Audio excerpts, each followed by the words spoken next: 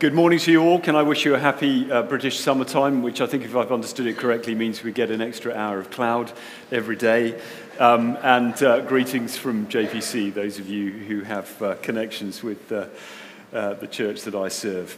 I recently read a Christian book called Being the Bad Guys.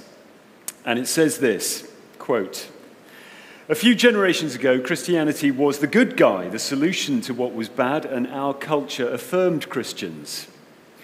Then, during the 20th century, we became just one of the guys, one option among many. If Christianity worked for you, fine, but if it didn't work for me, also fine. Now the tide has turned, and increasingly Christianity is viewed as the bad guy, no longer an option, but a problem. And instead, what is now being offered so positively is the hope of a new world that is all glitter and rainbows. Online articles, news stories, and movies all showcase people who once lost and confused or struggling with identity because of standards imposed on them have now been freed by being true to who they feel themselves to be. We are offered a narrative that aims first to expose the Christian gospel as bad news and then to replace it with much needed good news." End of quote. In other words, as you know, we're being told that living under any external authority, let alone God, is bad, whereas living under your own authority, being yourself, is blessing, which is the Bible's word for the good life. So our question this morning is this: what is true blessing? Well, the very beginning of Genesis about creation says that we will only find true blessing if we find our identity in the God who made us and we live under his authority, which Adam and Eve did briefly. Genesis then says they doubted God, they walked away from him, decided to find blessing in their own way. And Genesis, if you read on, says that actually that step, which we've all taken part in, that step doesn't lead to blessing, it leads to the opposite. So read on in Genesis and you find things like guilt and shame and relationships going pear-shaped. Then comes violence and the collapse of any sense of right and wrong, and it gets so bad that God sends the flood as a judgment on it all, which is where your series began this time in Genesis. The flood wasn't the end. God saved Noah and his family to begin over again, but it wasn't a new beginning, was it? Because they came out of the ark with the same inclination to walk away from God as they took into the ark. And the human race just picked up where it had left off. And by Genesis 11, where you got to the other week, you've got this bleak picture of our world where the blessings of the beginning of Genesis are a distant memory. But then something happened which was like the launch pad of God's rescue plan to bring us back into the blessing of relationship with him. And that something was God calling Abraham. So can I encourage you to have the Bibles open at page 8? That will get you to Genesis chapter 11. We're restarting in at 11 verse 27. And before we do, let me lead us in a prayer. Father God, in the New Testament part of your word, we read that all scripture is God-breathed and useful. So please would you make this time useful in this part of the Old Testament scriptures to help our knowledge of you and your plan for our lives. In Jesus' name, amen. So have a look at Genesis 11, verse 27. Now these are the generations of Terah. And that means this is the story of Terah's children. And not story as in fiction, we're talking true story, history, as we always are with Bible story. So Terah fathered Abram, Nahor, and Haran. Later on, Abram gets renamed Abraham. So just remember they're the same person. Terah fathered Abram, Nahor, and Haran. Haran fathered Lot, who was Abram's nephew and a pain in the neck. Haran died in the presence of his father Terah in the land of his kindred in Ur of the Chaldeans. So Abraham was born and brought up in this place called Ur, which I always like to think was twinned with the city of but that's complete fiction. Ur was hundreds of miles away from Canaan, where Abram moves in chapter 12. And later in the Bible, Joshua says this, "Thus says the Lord, the God of Israel, long ago your fathers lived beyond the Euphrates, the river, Terah, the father of Abraham and of Nahor," and just get this, "they served other gods. Then I took your father Abram from beyond the river and I led him through all the land of Canaan." So if you think that the Lord called Abram because Abram already believed in him, or because he was somehow more open to him, more spiritual than other people, think again. Abram started out life believing in other gods. You know, if there had been census in those days, he'd have ticked other religion, whatever it would have been.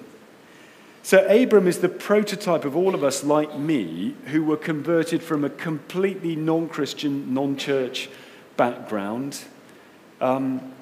He's a reminder that the Lord plans to bring, you name it, Muslims, atheists, Buddhists, spiritualists. I don't know what you are here this morning if you're not yet a Christian. There is no one here and no one around us that God does not want to have back in relationship with him. That's what Abram is the prototype of. Let's read on. Genesis 11, verse 29. Abram and Nahor took wives. The name of Abram's wife was Sarai, and the name of Nahor's wife Milcah, the daughter of Haran, the father of Milcah and Iscah. Now Sarai was barren, she had no child. Terah took Abram his son, and Lot the son of Haran his grandson, and Sarai his daughter-in-law his son Abram's wife. And they went forth together from Ur of the Chaldeans to go to the land of Canaan, but when they came to Haran, they settled there. The days of Terah were 205 years, and Terah died in Haran. There are two big things to see in today's passage. Here's the first. The plan that we're called to be part of. The plan that we're called to be part of. Look at Genesis 12, verse 1. Now, the Lord said, or the footnote had said, this is probably a flashback to when he was in Ur.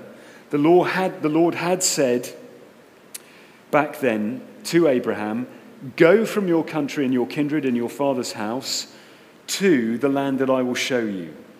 And I will make of you a great nation, and I will bless you and make your name great, so that you will be a blessing. I will bless those who bless you, and him who dishonors you I will curse, and in you all the families of the earth shall be blessed." Now that is the foundational promise of the Bible. The whole of the rest of the Bible is simply God keeping that promise. In that sense, the Bible is a very simple book. So we need to get that the Bible is not God basically saying, "Do. You do this for me." Lots of people think it's just a rule book, and that if we keep the rules enough, God will accept us. That's total nonsense. Because as Genesis 1 to 11 shows, our hearts are inclined to walk away from God, just like your normal shopping trolley is just inclined to go anywhere but straight ahead. So even if God had given us a rule book, if he thought that's going to solve the world's problems, we would never have been able to keep it. The Bible is not a rule book. God knew we needed rescue, not rules. He knew we needed to be forgiven back into the blessing of relationship with him, and that is the only thing that will change human beings. And that's what he said he would do in this foundational promise of the Bible. So please, please get this. The Bible is not a rule book. It's a rescue book. God does not come to us saying, "You do this." He comes to us saying, "I will do this for you." That's the way relationship with God works. He comes and says, "You're not in a position to do anything to solve the problems in your life or in the world. I will do something for you." It's all about God's plan to rescue our relationship with him. So what did God promise here? Well, first of all, he promised people. Look again at verse 2, where God said to Abram, "And I will make of you, one single guy, a great nation. which didn't just mean that Abraham would have lots of physical descendants and become a great race. God deliberately used the word nation, which means people from any number of races living together under one ruler.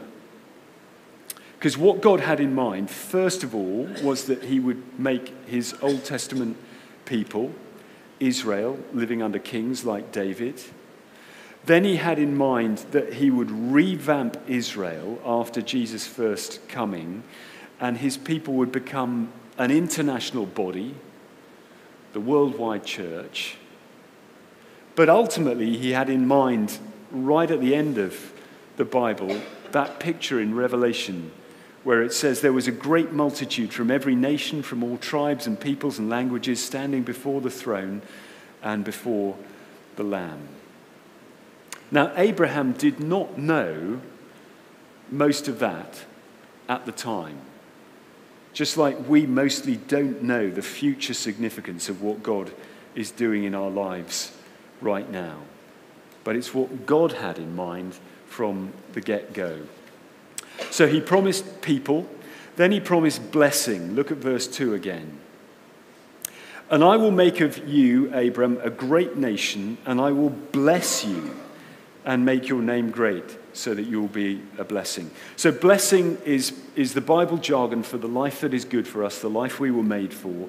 We will only experience that in relationship with God. And God said to Abraham, look, that is what I want for you. I want good for you. I want the best for you. Which is precisely what our culture does not believe about God, does it? You know, God is the cosmic killjoy, according to our culture. But God says, I will bless you and make your name great, so that also you will be a blessing. In other words, so that you'll pass on the blessing to others. You're not to keep the privilege of knowing me to yourself. So from the get-go in Genesis 12, evangelism or witness or mission, whatever you want to label it as, was part of the plan. So that those of us who already know the Lord are to make him known to others. And I gather that Ken was teaching that a couple of weeks ago by plying you with a vast tub of chocolates to share. You don't keep it to yourself. You share. And that explains the beginning of verse 3, where God said, I will bless those who bless you, and him who dishonors you, or some translations say disdain you or reject you, I will curse. And that's because if someone blesses God's people, it means they're positive towards them. It means they're open towards them, which means they stand a chance of being blessed through their witness and actually coming to know God themselves.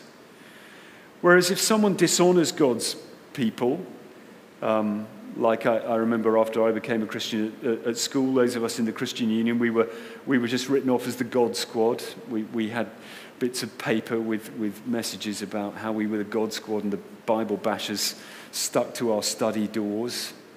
Or maybe a non-Christian husband is really dismissive of his wife. Why are you wasting time with church? And they're closing themselves off to being blessed through the witness of that Christian. Everything hangs on how they respond to the person who has the blessing already. But the climax of the promise is the end of verse 3. I will bless those who bless you, and him who dishonors you I will curse, and in you all the families of the earth shall be blessed. In other words, Abram, through you, a single person, down the tracks, people from all over the world will be blessed by being brought back into relationship with God. You think, what a ridiculously unbelievable promise to one guy. And how big is the church today? 2.6 billion? It's been kept. Here's what our New Testament reading from Galatians said about that verse. And the scripture, that means the bit of the Old Testament we're looking at, foreseeing that God would justify the Gentiles, the nations, by faith, listen to this, preached the gospel beforehand to Abram, saying, and here's Genesis 12, verse 3, in you shall all the nations be blessed. So what we're reading in Genesis 12 is the gospel. The Bible is just one book about the same thing from a whole lot of different angles. So again, Abraham didn't know it at the time, but God was just promising the gospel. He was promising Jesus coming to rescue us from living without him by dying for us on the cross to forgive us back into the blessing of relationship with the God who made us. And that's what we're going to remember and celebrate with communion a little bit later. So God promised people, blessing, and thirdly, he promised place. So look back to verse 1. And it says, the Lord had said to Abram, go from your country and your kindred and your father's house to the land that I will show you. And then if you skip to verse 7, the Lord appeared to Abram and said, to your offspring I will give this land. So in the first place, God had in mind, literally, the promised land of Canaan, where Israel lived. Because the blessing of being back in relationship with God is not some kind of airy-fairy spiritual thing. If you're just looking into all this, it's not something just otherworldly. It's about living in the real world, in real life, in God's creation, under God as the ruler of your life. So it's about homes and houses and families and child rearing and work and farming and money and business and society and justice and health in the environment and you name it, all lived out under the lordship of God. And that's why God knew Israel needed a real solid place, a corner of his creation to do that in, as a kind of pilot project of what the whole of the human race was meant to be doing. But he also knew that sin meant that it was going to be a hopelessly imperfect pilot project and ultimately a failed pilot project. And that for the perfect vision, we would have to wait at the end of the story for a new place, a new creation, the place that the book of Revelation is talking about, which lies beyond this fallen one, but which the promised land was a kind of visual aid of. So that's the plan that God called Abram to be part of. And it is the plan that we are called to be part of as well. The big difference, obviously, is that we live this side of Jesus' first coming. So we know the rescue in this plan depends on Jesus' death and resurrection, which is why Easter is a much bigger deal than Christmas. So we should be having trees and presents, and we should be doing much more for it than for Christmas. And like verse 2 says, if we're trusting in Jesus, God has blessed us with knowledge of him so that we might bless others with it. We're not to keep that privilege to ourselves. And even if our culture does make us out to be the bad guys, to go back to that quote that I began with, because we don't believe this or we won't affirm that, we need to remember that actually it is us who have this astonishing privilege of the good news. And gently and patiently and lovingly, we need to keep trying to live that out and holding that message out to those around us. So that's the plan we're called to be part of. The other thing, more briefly, is this. The people we're called to be. The people we're called to be. And in a nutshell, we are called to be like Abraham in the way he responded to God. Not that he was any less sinful and imperfect than we are, but there is plenty in him to learn from and follow. So let's run through a few. The first thing to learn is that we are called to receive grace. So we saw earlier that Abram did not grow up as a nice kid in the Baghdad Bible Belt. That's not how it began. He didn't start going to Sunday school and winning memory verse prizes. He started out as an out-and-out pagan, serving other gods, completely ignorant of the real one. And what did the real one do? Called him into relationship. As if to say, whoever you are, whatever you've been believing up until now, however you've been living up until now, I want you back in relationship with me, which is grace. Completely undeserved, all-forgiving love. I will overlook the fact that you've ignored me and lived completely the wrong way. Come on, back in relationship with me. And I want to say the most important thing you may need to do today is either to receive grace for the first time, accept that relationship, or to start receiving grace again. If you've got to the point of thinking you are such a rubbish Christian that God must have given up on you by now, Genesis does not pull its punches about how rubbish Abraham could be in his following of God, but God never gave up on him. Second thing to learn is that we are called to leave our past allegiances. Look at chapter 12, verse 1. Now the Lord had said to Abram, "Go from your country and your kindred and your father's house to the land that I will show you." So not everything about his culture back in Ur was wrong, but what was wrong about it, he had to leave behind. Not everything that his dad had stood for and taught was wrong, but what was wrong about it, he had to leave behind. And if it came down to a choice between following the culture or following the Lord, pleasing his family and his old friends and pleasing the Lord, then he had to go with the Lord. And the same is true of us if we are saying, "I'm following the Lord Jesus." Third thing to learn is that we are called to stand out openly and unashamedly for the Lord. Look on to verse 4. So Abram went, as the Lord had told him, and Lot went with him. Abram was 75 when he departed from Haran. And Abram took Sarai, his wife, and Lot, his brother's son, and all their possessions that they'd gathered, and the people they'd acquired in Haran, and they set out to go to the land of Canaan. When they came to the land of Canaan, Abram passed through the land to the place at Shechem, to the oak of Moreh. At that time, the Canaanites were in the land. And then the Lord appeared to Abram and said, "To your offspring I will give this land." So he built there an altar to the Lord who had appeared to him. You may have missed the significance of that, but in verse 6, this oak of Moreh would have been where the Canaanites worshipped their own gods. And the really striking thing is, Abraham doesn't go quietly somewhere else to a different place out of sight and build his altar. No, he builds his altar smack by the oak of Moreh, okay? It's like going up to the West Road and planting a church right next to the mosque or next to the Gurdwara.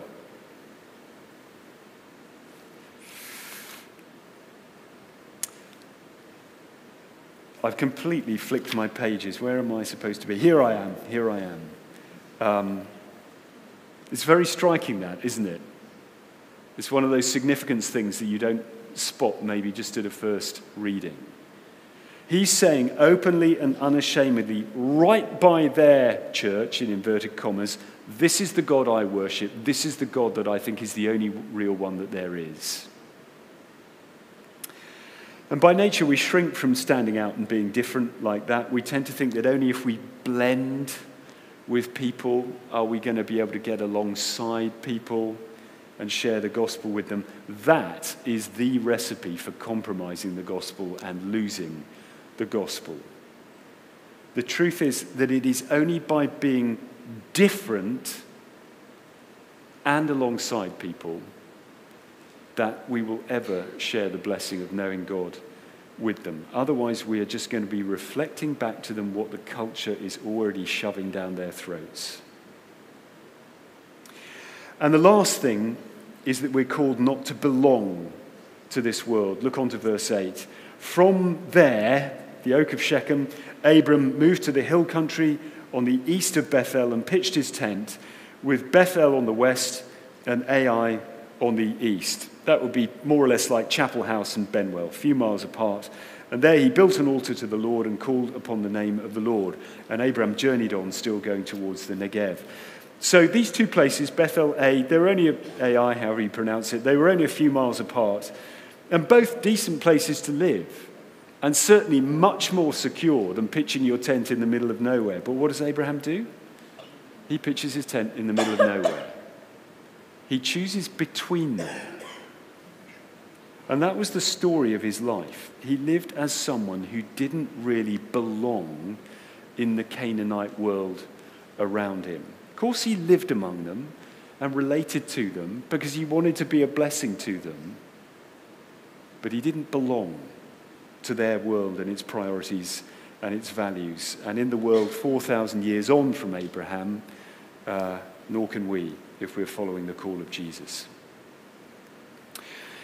So that is the call of Abraham. I hope that Ken is going to return you to another series on Genesis that will kick off and see how that all pans out. But the call of Abraham is actually about the plan that Jesus calls us all into through the gospel. And it's about the people we're called to be if, like Abraham, we want to be part of that plan. Let's pray. Father, thank you so much that, like Abram, we share the privilege of not being left to live our lives in ignorance of you, in the dark, serving the wrong things, messing ourselves up. Thank you that we have the even greater privilege than him of your complete word to us in Jesus, in the Bible. Please help us to understand your plan better and to live our lives in line with it more and more. In Jesus' name, amen.